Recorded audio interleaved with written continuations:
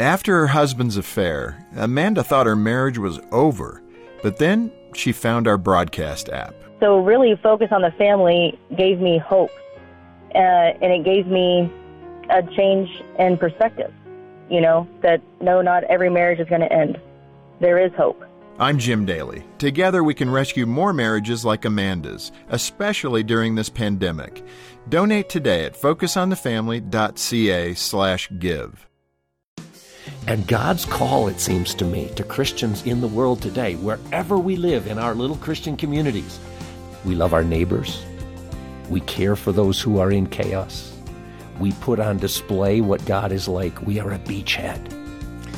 Ray Vander Laan was with us last time, encouraging us to live passionately and authentically for Christ in a broken, hurting world. And he's back again today with more encouragement to live out your faith vibrantly.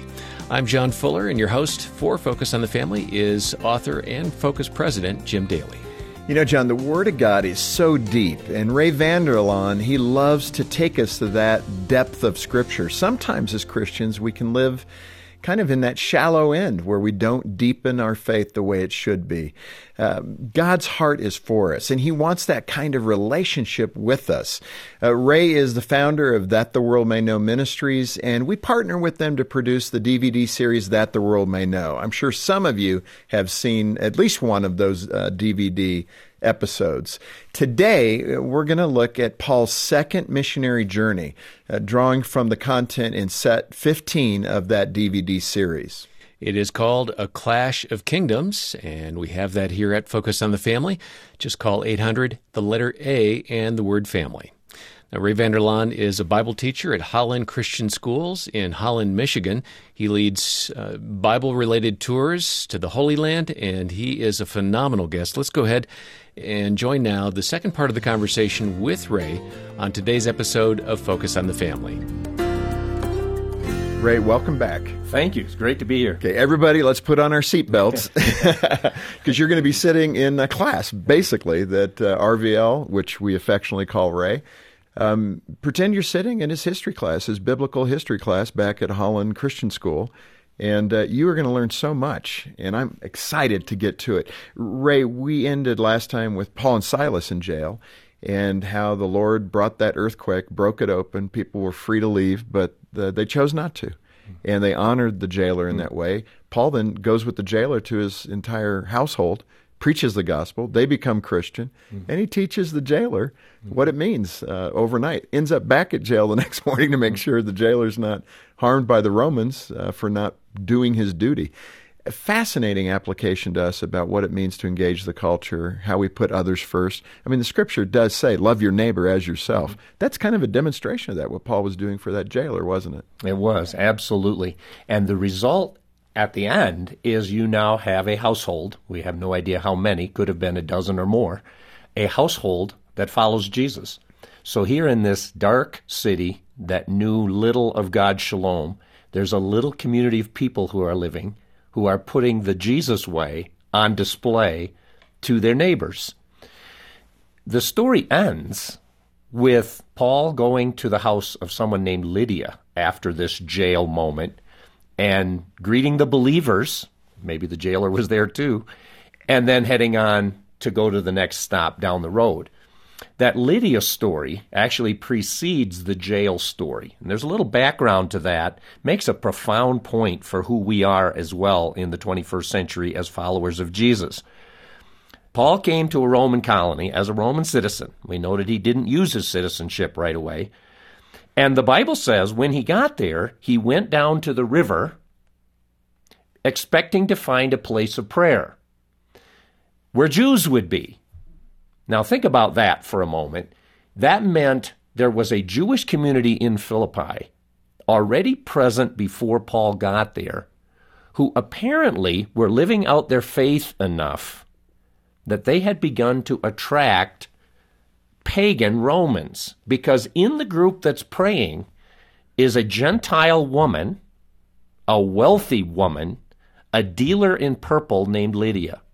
And so she was worshiping with the Jews. Now think about that, how God had been drawing this woman, not by Christians, but by Jews who were there before the Christian message even got there. She was wealthy, as you would expect, because by this time, purple was an imperial color. And you weren't permitted to wear that in just any situation. So she had to have some interaction with the imperial household, with Caesar's household. Anyway, Paul came and he prayed with that group of people praying down by the river, and then he shared Jesus with them. And Lydia believed and accepted Jesus along with whatever Jewish understanding she had before that. And her house, she said, now you come to my house. I insist. And her house becomes the meeting place for the new believers. Now, I want you to think about something. This blew my mind. I have to give Kostas Kalazaris, my Greek professor friend, all the credit for pointing this out to me. When he wrote his email to these believers, we call it the epistle to the Philippians, he said, our citizenship as believers is in heaven. Now think about that. In Philippi, every other citizen said, our citizenship is in Rome. We're a Roman colony. We're here to show you what Rome is like. We're here to show you all the benefits of being Roman. And Paul says, no, our citizenship is in heaven. We are a little colony of people meeting in Lydia's house and the jailer's house, living as if we were in heaven already. Yeah. We love each other. We love our neighbors. We care for those who are in chaos. We put on display what God is like. We are a beachhead. And God's call, it seems to me, to Christians in the world today, wherever we live in our little Christian communities, is not insulation and isolation, but to say, our citizenship is in heaven. You want a taste? Oh, it'll be much more glorious, obviously. Sin's still here. But you want a taste of what heaven's like? Come and meet with our colony. That is good. Isn't that amazing? It is so good. And I want to say this, and I take this absolutely the right way. It has been such a privilege for me to work with Focus on the Family all these years, because as I look at your ministry, I like to think of your ministry as a colony-building ministry. You are training people how to live more like they're a colony of heaven. In their marriages, in their parenting, in everything they do, you want people to follow Jesus, and in a sense, you're helping to shape that colony that God can use to draw our culture. And Ray, I'm tracking with you. I mean, you've made this such a winsome message, but I'm thinking I'm going to go home, and tomorrow I'm going to wake up, and I'm not going to have your words ringing in my ears quite as much as I have today. So how am I going to push through tomorrow's busyness and the challenges and the friction? And that's a great question. That for each of us as followers of Jesus is always the question. Two things come to my mind, not so much answers, but reflections. One is it only works in community. I can't do this either by myself. I just don't have the stamina. I don't have the commitment to stay after it. I'm too easily distracted and get back into my supplying my own, providing for my own needs, and I'm not so concerned about how I may be a message to others. So I think you need community. Don't go alone. You won't remain a disciple of Jesus if you are today, if you're out there alone. I think that's huge. And if you think about this Philippi letter, Paul left Philippi not with 25 believers, each in their own little world. He left with at least 2 colonies, the jailers and Lydia's. So there was a community of people that could hold each other accountable. And that has made a huge difference in my own life. And that may be a big difference from modern world. True. From the ancient world, yeah, is that accountability. Good point. We hide a lot easier today, even though we have so much more access to things. We hide more successfully in our heart. Amen. And that's a danger. I think everybody needs accountability of some sort. Too many of our friends are internet friends, not real. Yeah, exactly right. We unfriend them. We best friend them, whatever. But RVL, let me ask you this. Before we move to Thessalonica, which we are going to hit, that comparison with Rome, if you like history and you're listening right now, I'm there. I love history. So I'm always thinking, God, how does the U.S., how does Canada, how do states today, how do they apply to the Roman Empire? When you were talking about all those setups about Rome, I'm thinking, boy, you could be saying that about the U.S. Look at our grandeur, look at our freedoms, look at the democracy that we promote around the world. In many ways, we are that kingdom the U.S. It's the superpower. How do we compare government? I mean, they're not a pure democracy or a republic the way we know it today, back in the Roman time. How do we make the reference to today's U.S. government and the Roman Empire? And that question has run through my head 1,000 times as we put this together, particularly in the season we live in. A couple of things. One, I've tried really hard not to make this a political message. Paul didn't. All the opportunities he had to attack the empire and the emperor for all of its, I mean, it was horrendous how brutal it was in some ways. And he never did. What he did is he proclaim Jesus. But as you're saying, when you proclaim and live Jesus, you critique the culture around you without saying a word. That's really the Thessalonica lesson, is how Paul spoke the truth about Jesus, and it instantly critiqued their world. What I say to people about our own country is we do have an advantage on the Roman situation, and that is our origins come out of a Christian worldview. Right. But we have to be really careful that we don't identify our particular country as God's Christian community. We have large Christian communities. We have wonderful Christian elements to our democracy. But it's the church that is the people of God. And that's an important thing. So we are proud to be American or Canadian. We support our country. We stand up for our country. We may even serve in the service to defend our country. But we do so as Christians. Paul was a Christian first and a Roman second. Right. And I think that's really an important distinction.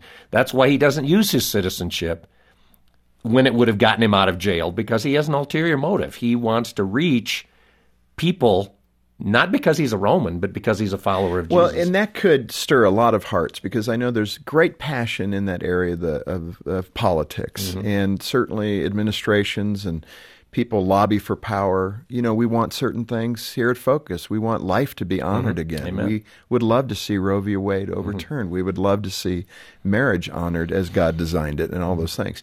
But there is a reality that culture, we cannot control culture.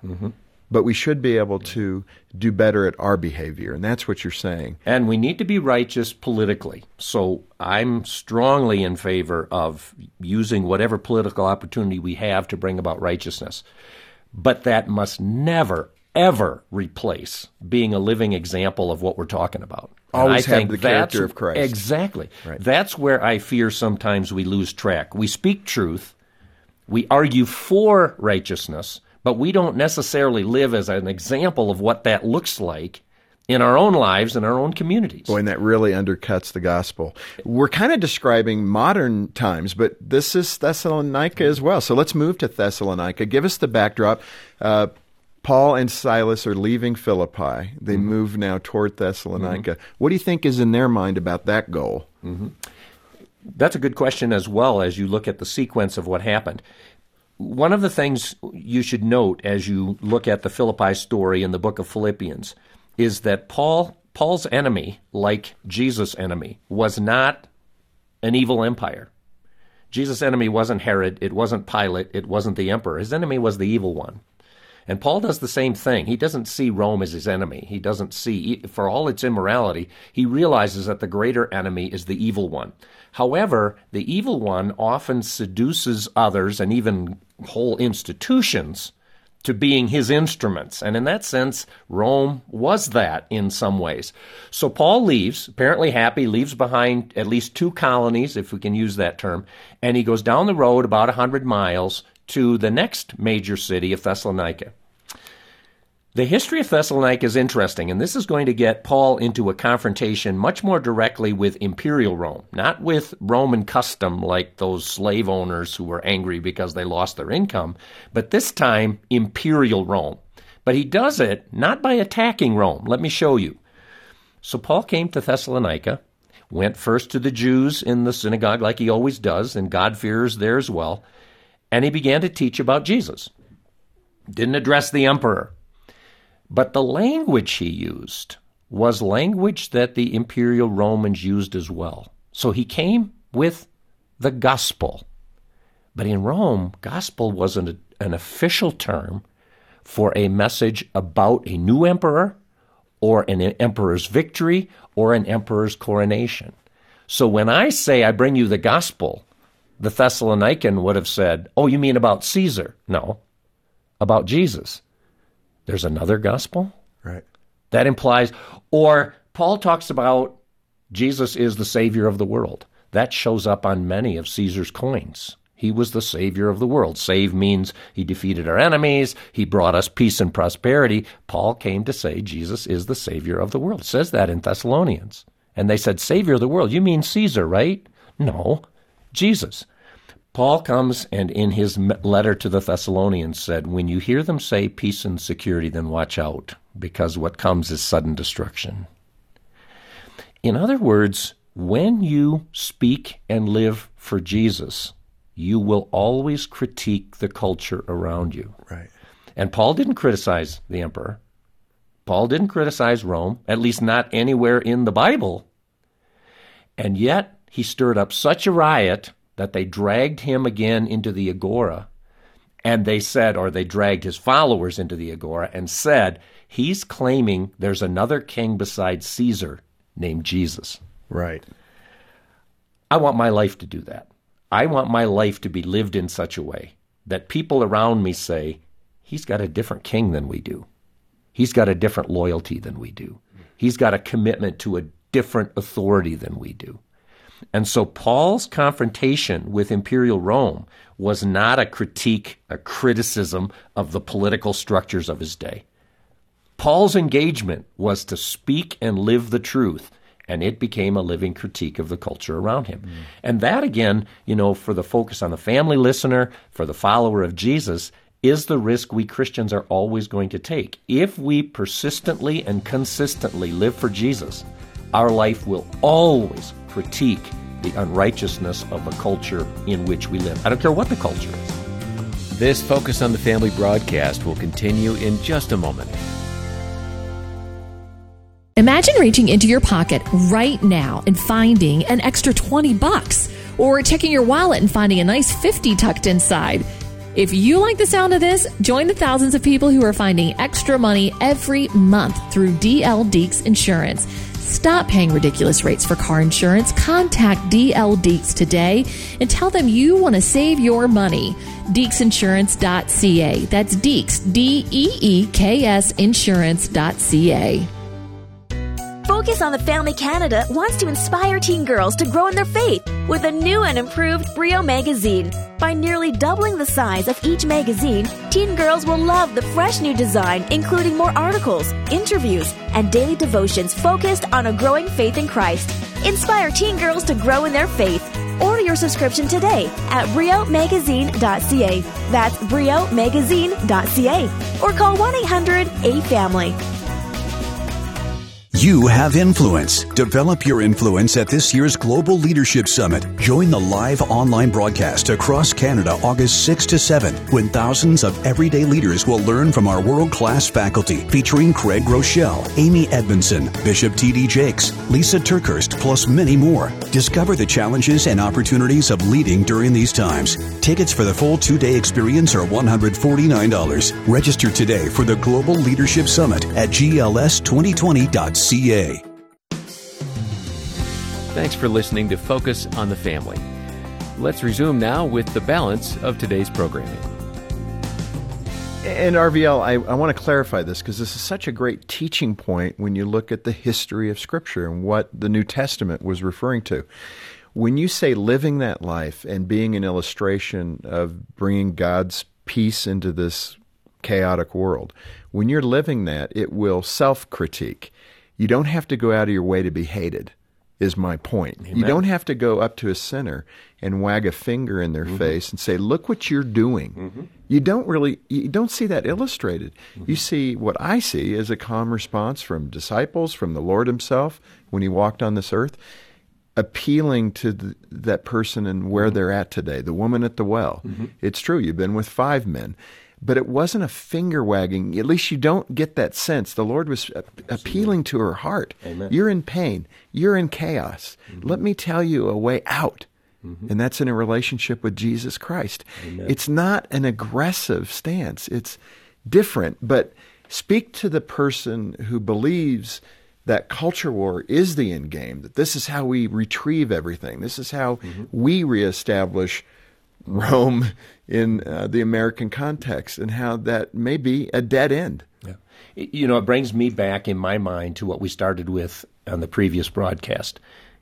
When chaos came to God's shalom, he decided to reclaim his broken world using human partners.